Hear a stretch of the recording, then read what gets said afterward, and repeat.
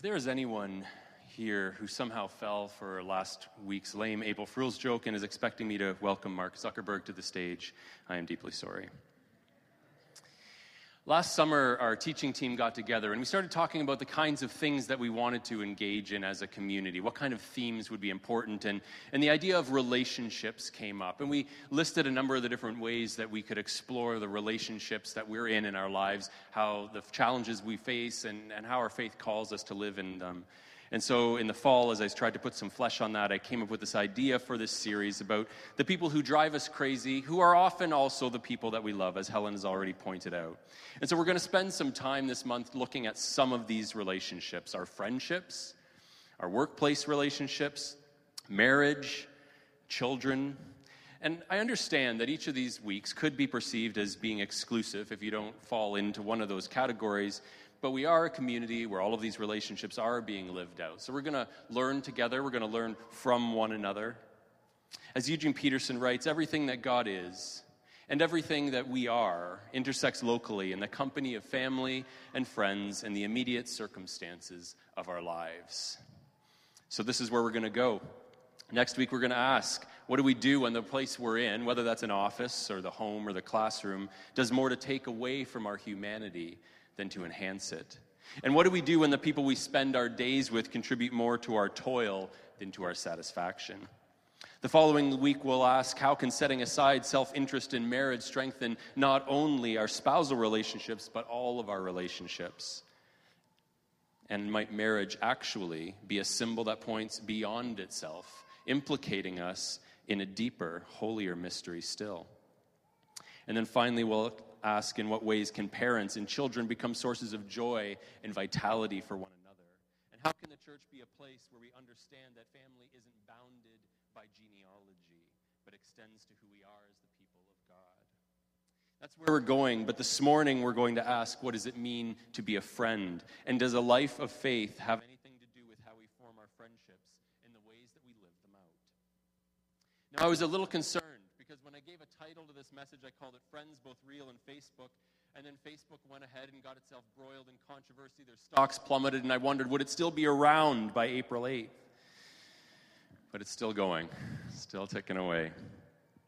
Now, you may be familiar with the story of Facebook and how it got started up by Mark Zuckerberg as a college student at Harvard, and it started off as something known as Face Mash.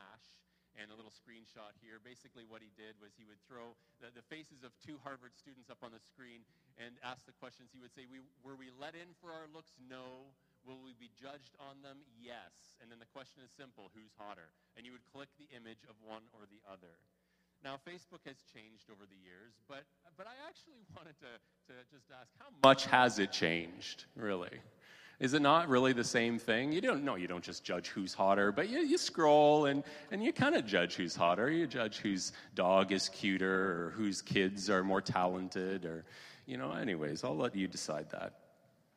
So I was wondering, has this social media giant with all of its 2 billion followers challenged and possibly even changed the definition of friend? Because, of course, this is the language that it picks up. Now, we all understand that there's a little bit of joke inside there. You have 1,000 friends on Facebook, yet none of them are actually your friend, right? There is a little bit of a joke inside there. It's broadened the definition of friendship, but this morning isn't about how to get more likes or pokes or whatever else you can get. It's about the importance of being a good friend. The Proverbs are chock full of little pithy sayings about what friends are all about. Proverbs 12:26 says, "The righteous choose their friends carefully, but the way of the wicked leads them astray."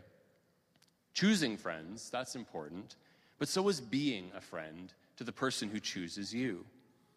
There's a movie I saw a little while ago called Wonder, and it's a fantastic little movie. It's about this boy who has severe facial deformities, and it's about him kind of navigating life within his family, but also within his social circles in his school. And there's a line that the author of the book that the movie was based on writes. He says, "It's not enough to be friendly.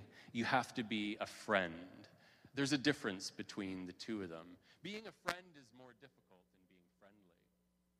In light of the Parkland shootings a number of weeks ago, I read a post that someone shared with me, and it was speaking in response to the students who were walking out of their schools in solidarity with those whose lives were lost. And the person who is writing wanted to put a challenge out there, that those same students would walk back in and befriend the people who were being excluded in their schools. Because it's one thing to stand up and maybe protest, and in some cases rightly so, societal problems. But each of us has an opportunity to respond personally and specifically to the broken relationships, to the exclusion, and to the people who struggle without friends in their lives.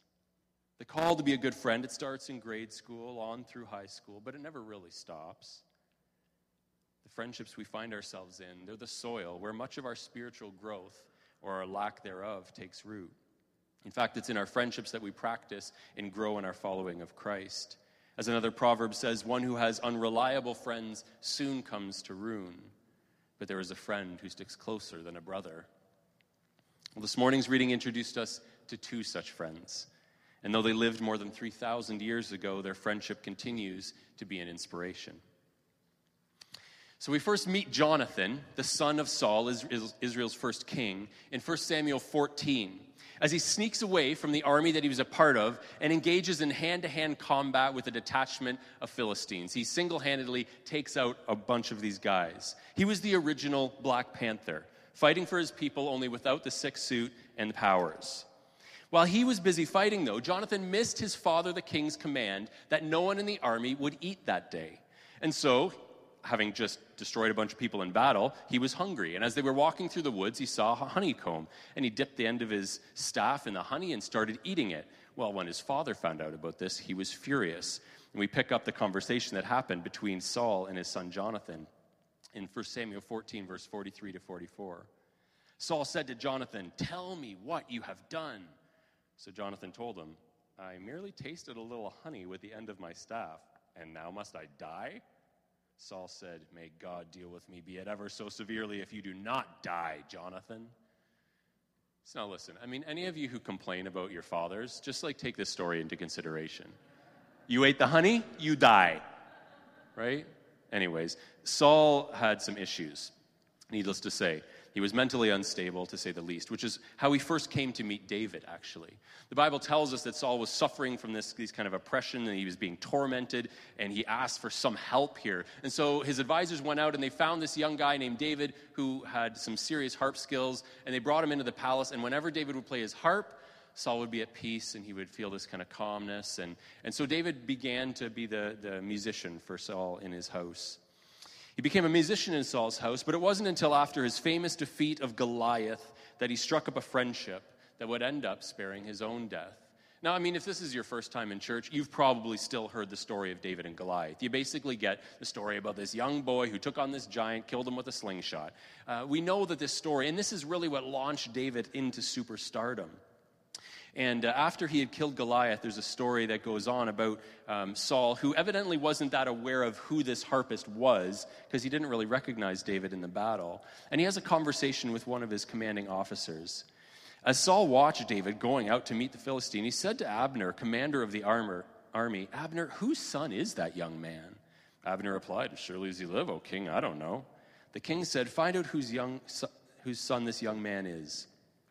As soon as David returned from killing the Philistine, Abner took him and brought him before Saul, with David still holding the Philistine's head. "Whose son are you, young man?" Saul asked him. David said, "I am the son of your servant Jesse of Bethlehem." After David had finished talking with Saul, Jonathan became one in spirit with David, and he loved him as himself. From that day, Saul kept David with him and did not let him return to his father's house. And Jonathan made a covenant with David because he loved him as himself. Jonathan took off the robe he was wearing and gave it to David, along with his tunic and even his sword, his bow, and his belt. When I was maybe 5 years old, the summer before I entered kindergarten, my family moved from Waterloo to the city of Kitchener, Ontario. And it wasn't a long move, but it's a long move for a 5-year-old. And I have these vague memories of that moving day. And I remember at one point seeing that across the street there lived a boy who looked about my age. And I went to bed that night and woke up in the morning and decided that I was going to go and meet this boy. So I walked across the street, and thanks to Google Maps, I can actually show you the house. And so this is the little path that my 5-year-old feet walked up, and the little steps. They were much more daunting in my memory. But I went up and knocked on the door, and I said, "Is Peter here?" And the parents kind of looked at me and, "Who is this boy, and how do you know our son?" And then they called him, and he came to the door. And he was equally surprised that I knew his name. Now, at that point, I realized that I had magical powers because I had somehow learned the name of this neighbor without being told. And really for a long time, I believed that I had magical powers until I eventually realized, I probably overheard my parents talking about it or something in the house and then just assumed that I had magical powers. But it was wonderful. So I met Peter Kennard, and he became my best friend until we moved all the way from Kitchener to Waterloo later in my life. The moment we meet a new friend is rarely so dramatic, but it was for Jonathan. And actually, when I was looking for pictures of the friendship between David and Jonathan, I found this PowerPoint slide from another sermon, and I thought this was great.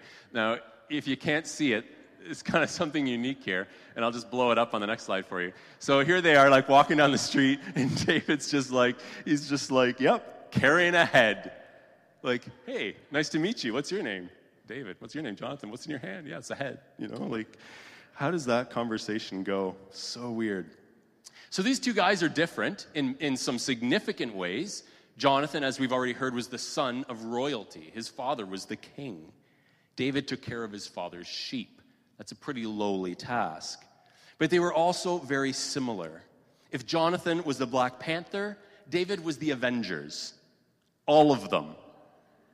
He was all of them together. He had just destroyed this giant, and as he would go on, he would destroy all kinds of people in battle. In fact, the Israelites, they came up with a song and dance routine that they would sing that the Bible records for us, and it goes like this: Saul has slain his thousands, David his tens of thousands. So David had this reputation for being a huge warrior. And so Jonathan, who again at the beginning we meet, sneaking off from the army to go take on these guys one-on-one, they have this bond. They're we both like killing people. This is fantastic. But because of this song and dance routine that Saul had heard about, a bitter rivalry developed between King Saul and David. And the mad king tried on numerous occasions to have David killed.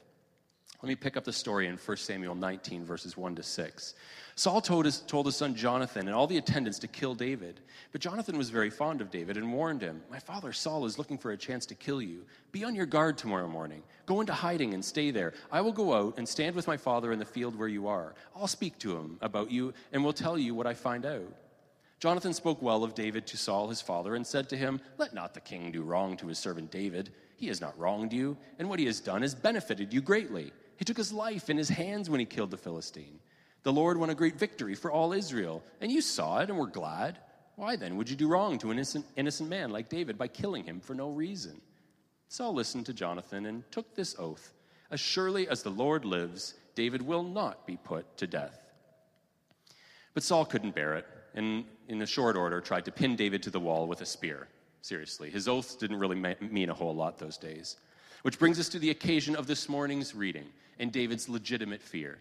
He knew that Saul was angry at him. He knew he was trying to come after him. And so he said to Jonathan, "You got to help me out here." Jonathan said to David, "Whatever you want me to do, I'll do for you." So Jonathan made a covenant with the house of David, saying, "May the Lord call David's enemies to account." And Jonathan had David reaffirm his oath out of love for him, because he loved him as he loved himself. When Jonathan first gave his robe to David as a pledge of friendship, it was no empty act. He was prepared even to stand up to his father, the king. The reading that we had ended this way: "As long as the son of Jesse lives on this earth, neither you nor your kingdom will be established. Now send and bring him to me, for he must die." The angry words of Saul. That's how the reading ended, but how did the story end? Well, Jonathan questioned his father, the king, who promptly threw a spear at him. And then the next morning, Jonathan set out to warn David and spared his life. In the words of the Beatles, "I get by with a little help from my friends." That's exactly what happened here. A little help from Jonathan. David got the slip, and off he was. When David needed a friend more than ever, Jonathan was there. Now, there's so much to this story. It's a beautiful, rich, complex story, but more than we have time for this morning. But there's something that Jonathan said that I wanted to draw attention to and explore a bit further. He said to David, "Go in peace, for we have sworn friendship with each other in the name of the Lord." What did he mean by this? What does it mean to be friends in the name of the Lord? Cue the Michael W. Smith music. Friends are friends forever if the Lord's the Lord of them. That's what it means, right? Is it really that straightforward, though? As long as we both serve God, we're good to go. We'll be friends forever. Sharing faith with someone can form a strong foundation for friendship. I'll give Michael W. Smith that. But it's a foundation that needs to be built on. So here's a scenario for you. You're in a rubber life raft with a friend. You're approaching an island. The raft is leaking. And you're within sight of land. In the raft with you are a set of signal flares, a week's supply of canned food, and a 5-gallon container of water. You must throw one of these overboard if you're going to make it to the island. Which one do you choose?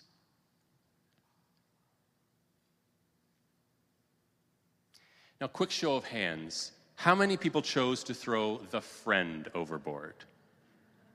Oh, not bad, not bad. Okay, an honest one. Thanks, Dave. Thanks, Dave Fish, for acknowledging that you throw your friend out of the life raft. Just in case any of you are Dave Fish's friend, now might be the time to end that friendship. Depending on the friend that you pictured in the boat with you, you never know. Maybe you did have that thought, because friendships can be difficult. It's fine to sing a song about it, but real friendship can be difficult. Eugene Peterson said that perfect is not a word we use to describe friendship relationships.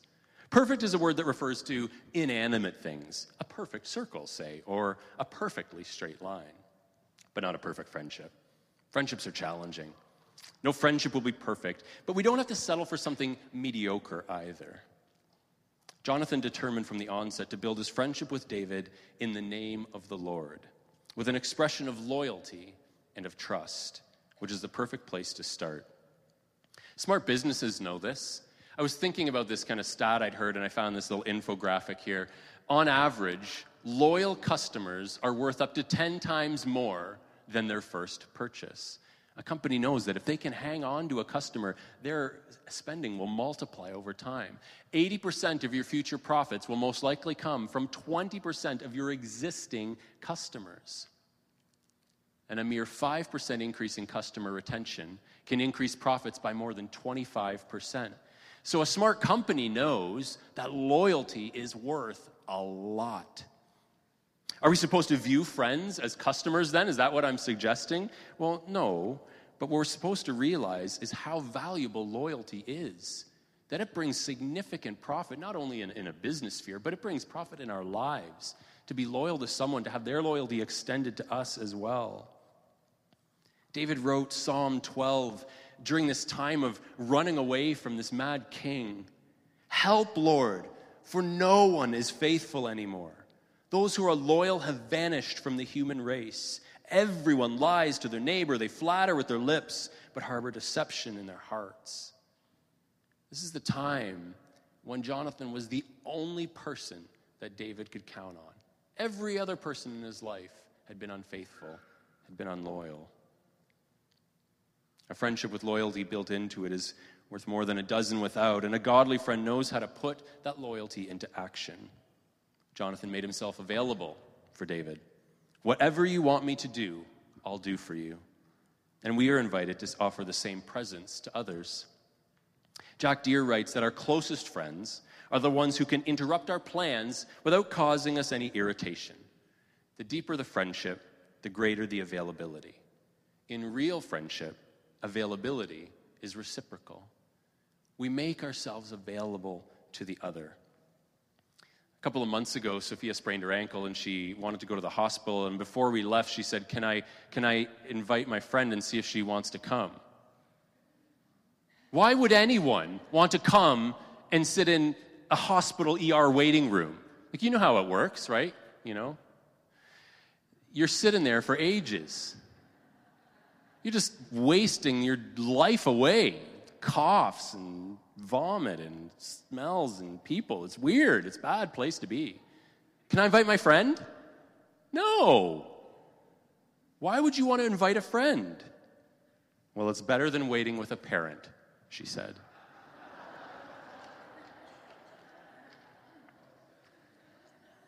After we'd been sitting there for a couple hours, I turned and I said, "So how am I doing?" Kind of shrugged and went back to her phone. Friends are there for one another. They're present when their friend needs them the most. As another proverb says, a friend loves at all times.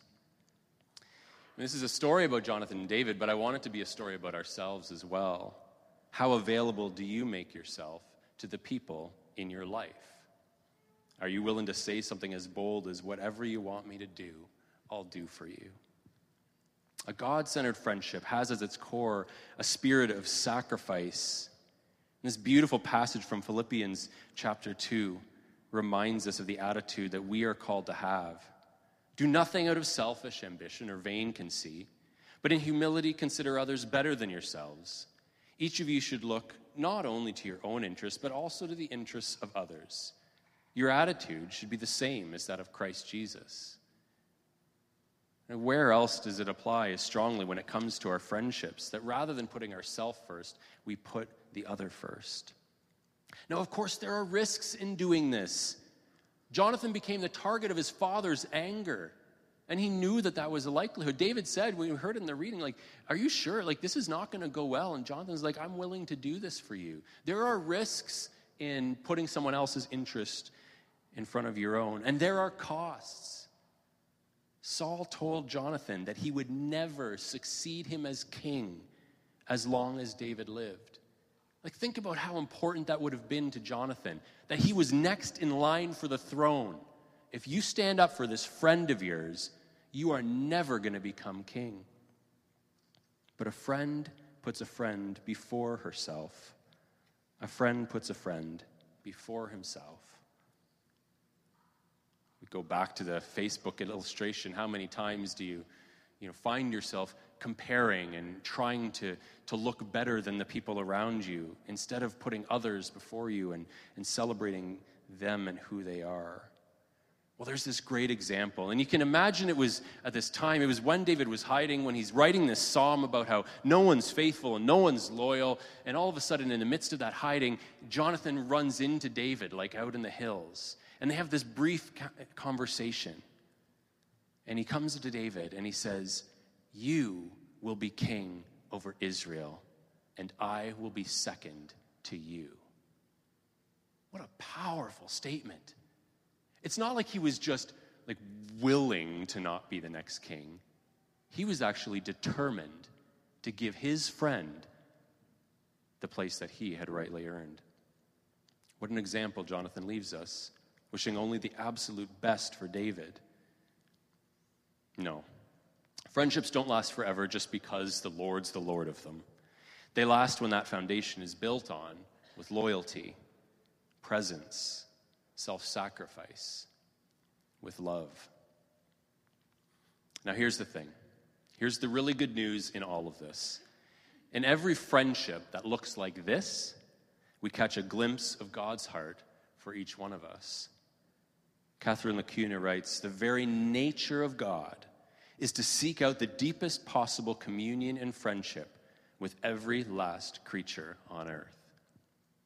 I had to edit my notes last night after dinner. We were having a conversation. Owen was at work, and Jude was staying over at a friend's house, and it was just Melissa and I and Sophie at the dinner table. And I don't know how the conversation got here, but Melissa asked Sophie a question: "Who is your best friend?"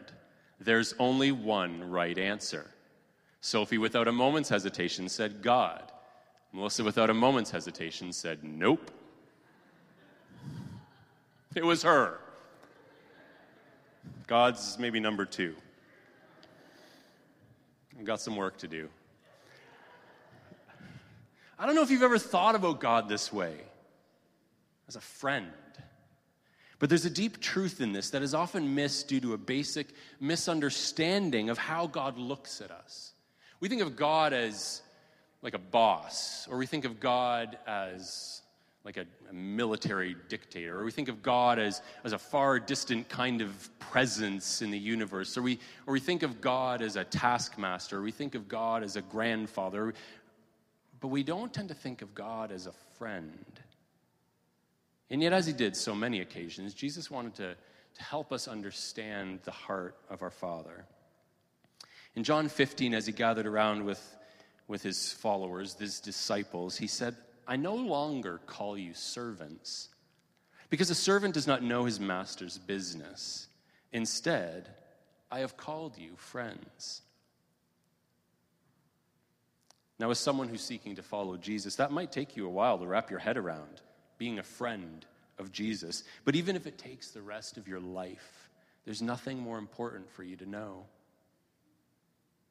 At that same conversation, Jesus said to those friends, "Greater love has no one than this, to lay down one's life for one's friends." Jesus came to reveal that God is not this distant presence or this taskmaster in the clouds or this overbearing parent demanding our obedience, but that God is a friend. God is a master, yes, but not one who lords it over those who follow. And this is precisely, of course, what Jesus did. He laid down his life so we might live. He demonstrated the ultimate love of a friend. An example for us to follow in our relationships and friendships with one another.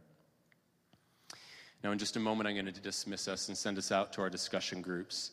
And a couple of notes. The first is that if you would like to linger in this place and perhaps have someone spend some time in prayer with you, in the first couple of pews here, we're going to have members of our prayer team who will be available. And this is something we're going to kind of try to do moving forward. So we do have to move from this place as far as standing around and chatting goes. But if you'd like to linger and think or pray through some of this with someone, you're welcome to join us here.